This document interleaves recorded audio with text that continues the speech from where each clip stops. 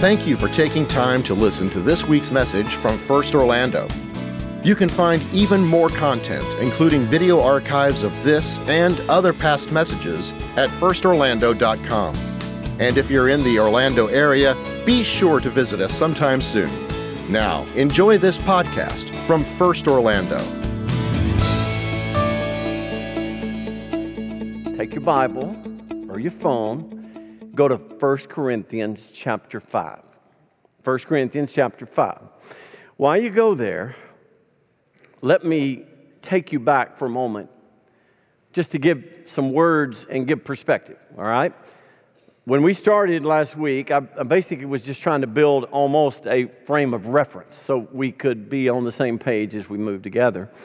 And here are the three words: eternal, external, internal. The world, this is the place you go when you need ultimate truth or you need authority or you just want to make sure you're doing the right thing or on the right path. So if I've got a question and, it's a situation I've never dealt with, I've got three choices of how I respond to it. One is internal. Just do what my heart says. Well, I have a little concern there because I know my heart. and the Bible says my heart is deceitfully wicked. And by the way, yours is too, so don't look so religious looking at me like that. Some of you said amen when I said that. So I can't go to my heart. But the world will tell you, oh yeah, just follow your truth. Stay in your lane. All right? Second place we can go is external. In other words, you can get feedback from your friends, get feedback from the world around you, or you can spend all night on TikTok and get all the answers to everything, right? I didn't know you could even learn to cook watching TikTok. I mean, everything is social media driven in our world, and so you can get a lot of perspective. The other option, man, I need something bigger than me. I need something bigger than this world and this culture, and I want to transcend all that. That's the eternal. And I can tell you that without a shadow of a doubt, this book represents what we know and what I have chosen to believe as a word from God. This book says that the worlds will pass away, but not one sentence will fail out of this book. So for me, that's the source of truth, the eternal. Now, we hear him from not just his word, but through his Holy Spirit that is available to us and lives in us if you are a believer, and so we'll show you the way. And this is a dialogue that you can have with friends or really with anybody. So the arrow is pointing down to say that ideally, a biblical way to respond to tough questions, start with the eternal, you then go external. But if the external is in conflict with the eternal, guess who wins? Look who's sitting on top. And the same thing with internal. So if we do that, as we walk through this, you're going to see in chapter 5, 6, 7, and 8, that principle is how Paul is answering. He's not answering it as a Greek. He's not even answering it as a Jew. He is answering their questions as a person who was a murderer at one point, saved by the grace of God, and was in love with Jesus. And that was his world. And so he doesn't hold anything back. He wants to speak from the eternal. Now, let me just say this. I know a lot of you that are on this stream or in this room, either you or you have friends that these are very difficult subjects because maybe you have different views and you don't see things necessarily the way that I'm going to present them. I want you to do something. I want you to give us a chance. And I want you to be open to what God may want to say. Here's my biggest frustration with the church. We don't look like the king we serve. The choir in the first service sang this song. It's called My King is Known by Love. Listen to these are the lyrics. Some are known by great authority for kingdoms as far as the eyes can see. Some in royal robes that rule from thrones, waging war, they overthrow the weak and they call it victory.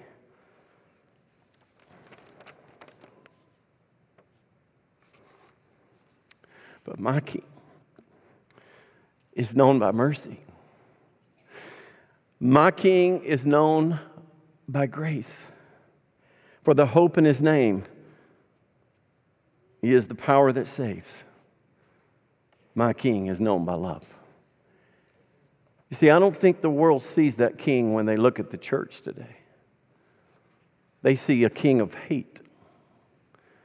They see a king of judgment. They see a king of people who don't know how to have a conversation where there's disagreement. And they see anger. And my prayer is as we walk through this, they will see that we believe in a king of love.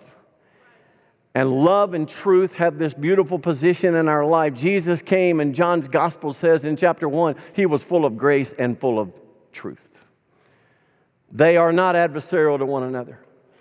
You can hold beliefs and you can hold a standard that you believe is eternal, and you can do it in love. You don't look like Jesus when you're angry or mad or you treat people like dirt. You look like Jesus when you love them. And so keep in mind, that's what Paul is going to talk about. That's his orientation. So I want to give you a warning. I want to encourage you, please don't walk out. Don't turn off the string. Just let God work. Just be open. Try to let God. And even if you don't even know God, you may not even be a Christian. You're just kind of feeling this thing out and trying to figure out everything. Man, thank you. And I'll just go ahead and tell you, if I should offend you with anything other than the truth, please forgive me. If I offend you with the truth, may God show you truth. And I know that I'm capable of doing the former. Because there will be things that come out of my mouth probably that were more out of emotion than out of his word and truth. So I think it would be a good time for some of you that are close to me, pray that the Lord will make sure that happens. So whenever I talk about the Corinthian church, let me show you Paul's orientation. It's a diagram because I'm a visual learner. Many of you are visual learners, and it helps us to get it. Here is how he thinks about the church. Church is here, world is there. Basically two groups that Paul deals with, even in his day, same groups we deal with, church and world. Now, when he writes letters like this one, he's writing to encourage the church. The first thing you got to know is that all that we're reading is out of love. It's out of love for the church. It's out of love for you, okay? And in the church, there are positions. Some come as leaders, some come as members, some come as attenders. All right? Over here, the world, Paul's focus is always the same. Evangelize, which is a word for let them know about Jesus. Make sure they hear about Jesus. Make sure they know Jesus. Now, what we're going to run into today, what we're going to confront is this. One of these was living a life he didn't need to be living. And so you're going to hear Paul say, well, you need to move him over here. Because it's over there he will come to salvation, and he will come to repentance, and he will come to restoration. So in Paul's mind, and that's oversimplification, I'm sure, that's how he's thinking. Okay? It could have been a leader, could have been a member, could have been an attender, but still the same. Paul wants to say, hey, what you need to do is you need to put them out because it's going to save them. I'll show you what he means. Let's read together. I'm going to start in verse 1, chapter 5. It is actually reported that there is sexual immorality among you of a kind that's not even tolerated among pagans. For a man has his father's wife, and you are arrogant. Ought you not rather mourn and let him who has done this be removed from among you? Now, let's just pause there for a minute. The first thing the church has got to hear in this, we know better. Why would the church not know even what the pagans know. The pagans wouldn't have tolerated that arrangement. So why in the world would the church? And let me give you a quote for that. Cicero is a Roman statesman. He lived 100 years before Paul. So Cicero's not talking about this case. He's talking about another one. And Cicero actually said about a woman who was married to her son-in-law or stepson.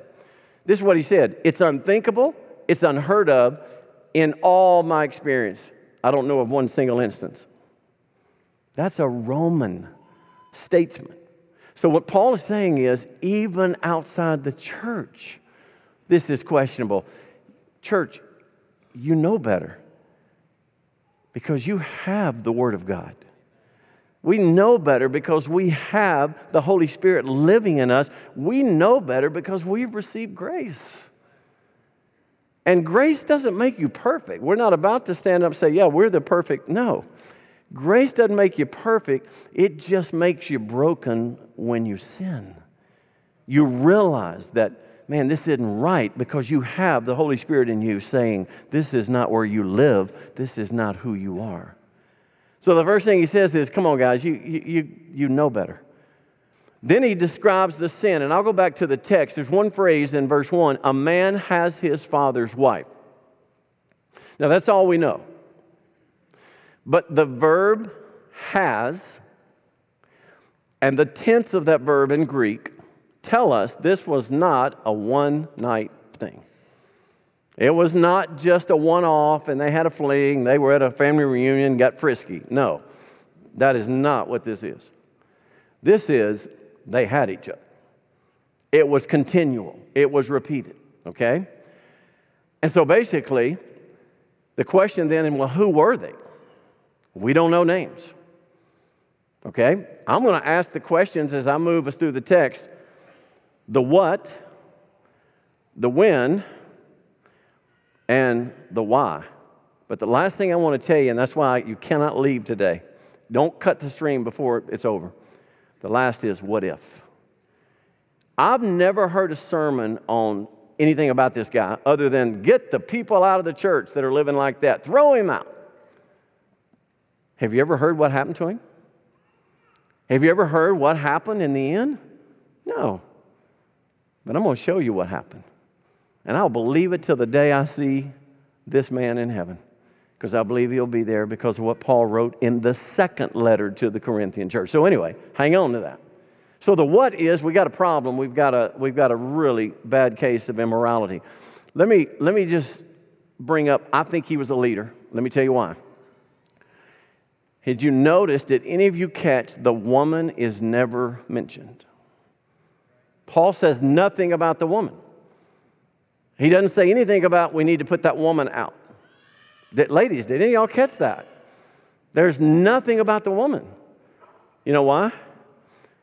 If I know anything about the Apostle Paul, he understands that men are called to lead. Men are called to be men. And you know what? I am really tired of living in a culture that when there's an affair, when there's something that happens, the blame is placed at the feet of women. Guys, grow up, put your pants on, and be a man, and own it. Don't blame her. It's a part of creation, and we'll talk about that later, but it's interesting that Paul didn't even mention what to do with her. Some believe she wasn't even a member. But still, it doesn't matter. I think this guy was a leader. I think he was well known. And so basically, the word that you're going to see that Paul's going to use about this is the word porneia. Now, when you hear that, that's the Greek word. What comes to mind? There you go. Pornography, pornographer. I had a real close friend of our family one time, and she was going to a wedding, and it was a family member, and her grandmother was all excited. And her grandmother told us that, it's going to be a great big wedding. They've got a pornographer coming to take pictures. And I think that's photographer. I'm not sure, but I think you're saying photographer incorrectly. Yeah. So what does the word mean? It's a big word. It's used 25 times in the New Testament. It is the catch-all for any sexual activity outside of God's design. Okay? It's a catch-all. I know we want to just go after one group. We want to go after homosexuals, or we want to go after incest, or we want to go after this, or go after that. Look, it's a term that applies to every one of us. You ever looked upon a woman with lust? Word talks about you. You ever had thoughts that you entertained that were not appropriate about a relationship outside of God's design for your life sexually? Well, then you ought to know what the Word is. See, it's the big picture, all right? When God designed us, He designed us in a way that we would be absolutely blessed beyond measure with a gift called sex. Sexuality came from God. It wasn't created by a church convention somewhere. God created it, and He designed you in such a way so that anything outside of that design is hurtful to you. I didn't say it wasn't fun. Let me make sure you understand this.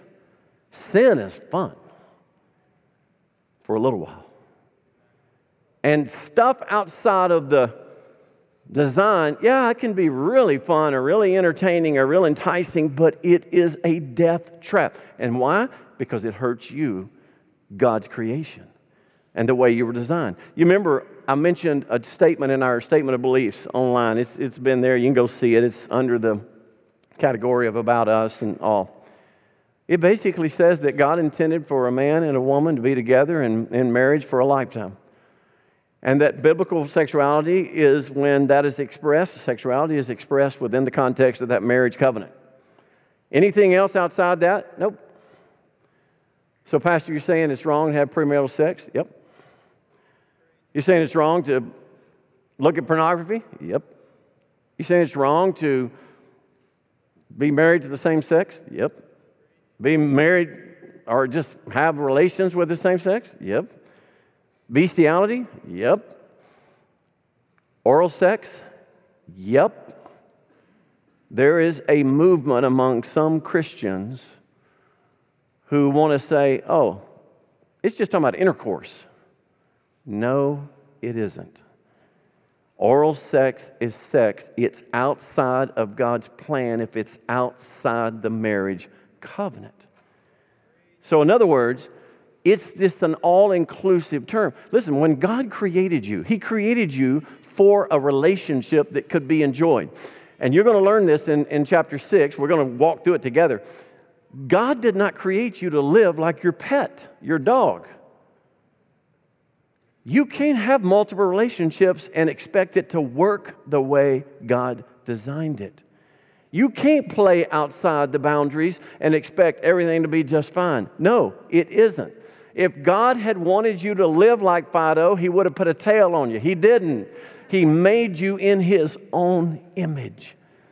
And so everything about life you find in that unique relationship that we are created in God's image. So kind of keep that in mind as Paul's working through this, because that's what he's using as the backdrop. So here's a church that has it going on in the church that's not appropriate at all. And then he says, not only is the sin sick, but your response is even sicker. Look at verse 2. And you are arrogant. Are you not rather to mourn? In other words, is that the word that we want describing us when we see something that's so broken out of God's design? No. He said, guys, you ought to be weeping. You ought to mourn. Now, I know this sounds far-fetched, but I promise you it's the truth. This year, in a church, not in town, because I don't want you trying to figure out who this is, not in town, a real close friend of mine, Rachel's father, my father-in-law, who is with Jesus, he was the physician for the family, and so we've known him for a long time. Great guy, pastored in Florida, tremendous pastor. He retires and goes to the mountains, and a church called him to be their pastor. And man, he said it was great. And then he realized the worship leader was having an affair with one of the ladies in the choir. And not only did he find out, it was all over the church. It was well known. So he went to the chairman of the personnel and said, we need to do something here about this. This is not appropriate. And the guy said, yeah, we need to investigate. And then they went to the chairman of deacons, and he said the same thing, yeah, we need to investigate. Can I tell you, at the end of the story, the church voted the pastor to leave, not the minister of worship, who's having an open affair. That's a church. It's shocking. So Paul said, how can you be proud of this?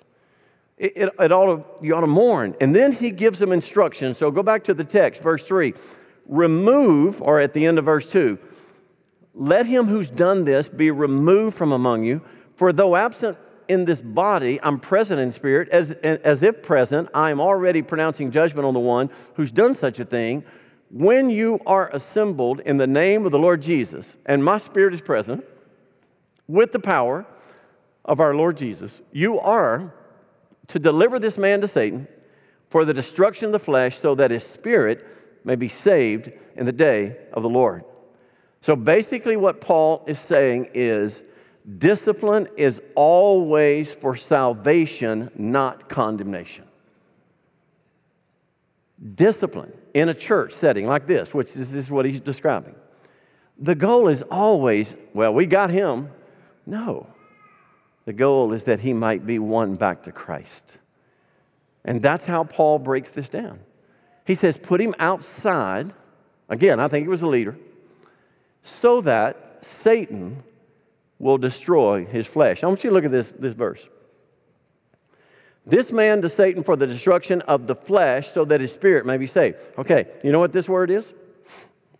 It is the word for your selfish nature. Flesh. How many of you, if you only did in life what you feel like doing, how many of you would go to work this week?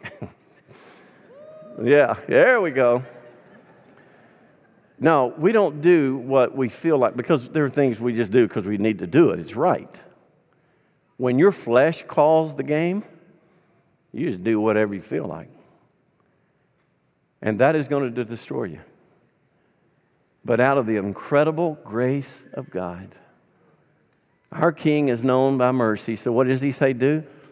Let Satan destroy that selfish desire by bringing this man to a broken state. Because in brokenness, he will turn to Jesus and be saved in the day of the Lord. So the whole point of this is, and by the way, isn't it interesting, Paul said, you can't save this guy. Jesus can. We just need to remember that. You're not the answer to the world. You know the answer. His name is Jesus. So let this man go after what his heart desires. It's the hardest thing for a parent to ever do that. It's the hardest thing for anybody, to let somebody follow their heart and let them go after something that you know is going to hurt them. I sat in my living room, not here, sat in my living room on Christmas Eve one night at midnight, listening to a guy tell me that he really had found somebody else he loved, and he really liked her, and he was going to divorce his wife and kids, and he was going after her. I looked at him and I said, you're coming to the brink of utter ruin. He said, what do you mean? I said, if you keep following this, what you're feeling, you're going to end up losing everything. You're going to lose your family, you're going to lose your kids, you're going to lose your business too. He said, oh no, man, that's not going to happen. I said, okay. Guess what? He lost everything. Everything. And then he turned to Jesus because he had nothing left of the flesh, and he needed Jesus, and he became one of the greatest disciples. I mean, one of the most awesome guys. I've seen that happen over and over and over again. Pray for somebody when they're off the track. Pray that their flesh will be destroyed, that selfish will. Paul David Tripp, but Rachel and I had a chance to spend time with Paul David Tripp at a conference we were at this week. And let me tell you, if you ever get a chance to hear him, you can read him because he's got stuff. He's a writer. He's out of Philadelphia, I think. He's unbelievable. That's one of the most brilliant people I've ever been around, the most godly and humble. And he says that sin is not just doing something wrong. It starts with worshiping something that's not right, meaning your flesh. So when you're letting flesh make the decision, you're going to end up at a really bad place. But by prayer, you're going to turn to Jesus. and it's going to change your life. In fact, he said it this way, Paul David Tripp. Since sin is deeper than just bad behavior, trying to do better isn't a solution. Only grace that changes the heart can truly rescue us. And sometimes you have to have everything taken away from you before you realize, I need Jesus. So basically, that's what he's saying. He's saying, go ahead and put this guy out and watch what happens. And by the way, hang on. That's exactly what happened at the end. So that's the what. The question, why? I mean, when? When do you do this? The sooner, the better. So the next verse is he says, guys, you need to do this now. How many of you have ever found that for an awkward conversation, the longer you put it off, it gets easier? Let me see a hand. I've never found it to get easier when you put it off. You have to deal with it. You know why? Listen, I had to learn this the hard way. Your sin isn't affecting just you. It's killing the people around you. And we think that sin is a very personal thing, individual. I can do what I want. I'm not hurting anybody. Yes, you are. And you don't realize it. Every man I've ever talked to excuse an affair he had told me this. Well, I wasn't hurting my family. I was just doing something for me. No, you hurt your family. And so Paul's saying you got to deal with it. And so here's what he's using, the principle of influence. And do you know what analogy he draws? Leaven. Let me just tell you the story quickly. We'll read it, and then it'll make sense. Verse 6, your boasting is not good. Do you not know that little leaven leavens the whole lump? Cleanse out the old leaven that you may be a new lump, as you really are unleavened. For Christ, our Passover lamb, has been sacrificed. Let us therefore celebrate the festival, not with old leaven, but with the leaven of malice and evil, it's gone, but with the unleavened bread of sincerity and truth. Leaven was what you used to make bread rise. Am I right? Those that bake in here? Leaven is what makes the bread rise. On the night before they were delivered from Egypt, when the children of God were in Egypt and they were being held captive, he said, I got a plan. Moses shows up, and the night before they left, they were to cook a meal that had elements in it to remind them of the deliverance they were about to experience, and one of them was unleavened bread. Why unleavened? Because you don't have time to let the bread rise. You don't have time. You're getting out of here, so it's going to be flatbread tonight, is basically what God was saying. And that carried over into the tradition and the memorial that every year the Feast of Unleavened Bread, also known as Passover. And that leaven was a picture of that night that we got rid of leaven because the Lord was about to do something great. So often, not always, leaven is used as influence. If you leave a little bit of leaven in the lump, what does it do to the whole lump? Leavens the whole lump. It's just a principle of cooking. Okay. He's saying you got some leaven. And he said, you're unleavened people, because why? Christ was your Passover. Jesus set you free. He delivered you from your Egypt. And guess what? He delivered you from malice and evil to sincerity and truth. So go ahead and get the leaven out. And watch what God does. That's the when. The why. Why is Paul telling him this? Why is he having this conversation rather than just let it slide? And because the mission matters. The mission of the church matters. Paul did not want anything in the church of Corinth to be a black mark on Jesus or make it difficult to win people to that gospel that changes lives. If the church is messed up, the only thing the world can conclude is that we got a Jesus that's messed up. So what he was trying to say is, you have a witness. And so then Paul gives some incredible advice, and I want you to read it with me. This starts in verse 9. I wrote to you in my letter not to associate with sexually immoral people. Now, that sounds like Paul has written another letter. He did. In fact, you know how many letters we think he wrote to the Corinthian church? We have 2, 1 Corinthians, 2 Corinthians. We think he wrote 4 letters, maybe 5.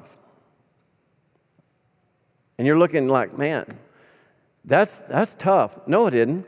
How many of you ever had a child you had to send more than one message to them? Let me see your hand. Okay. Now you know what Paul was dealing with. I mean, 4 letters is not too much, 5 letters. So he said, I've already written to you about this. Don't associate with sexually immoral people. I know the first reaction of the church today is, I told you, you don't need to have those people out there in this church. You don't need to let those sexually immoral or hang out with them. Hold your horses. You got a surprise coming. He's not talking about the sexually immoral out there. He's talking about the sexually immoral in here. So before we start judging out there, we got a little cleanup work on aisle 3. I mean, we have some issues in here. Watch how he says it. He says, now, I don't want you to associate with sexually immoral people, but not at all meaning the sexually immoral of this world, or the greedy, or swindlers, or idolaters. Since then, you would need to go out of the world. I mean, you'd have to move off to a mountain somewhere. You can't do that, and you don't need to. You got a mission. But now I'm writing to you not to associate with anyone who bears the name of a brother if he's guilty of sexual immorality, greed, idolatry, reviler, drunkard, or swindler. Don't even eat with one. Man, you're like, good night. Yes, that's exactly what he said. The word associate in Greek is a word that means they're your posse. You understand what that word means? They're your close friends. You're all mixed up. In fact, exactly the Greek word to be mixed up with something. You're all mixed up with them. Who are they? They're in the church. Is it somebody that maybe just has looked at pornography one time and you... No. It's people who are proud of it. Remember the guy? And the whole idea that instead of being mournful, they were arrogant about it. It's people who see no problem. I'm going to love Jesus and I'm going to play around every weekend. I can walk with one foot in the kingdom of God and one foot in the kingdom of this world. No, you can't. Because you do harm to the name of Jesus. He says, don't you associate with somebody if they are causing people to question the name of Jesus. And he makes a list. The immorality is just one of them. Look at the next one, greed. That's people who just love money more than anything else.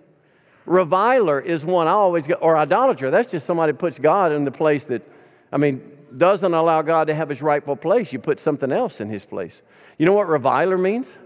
Reviler means somebody stirring up trouble.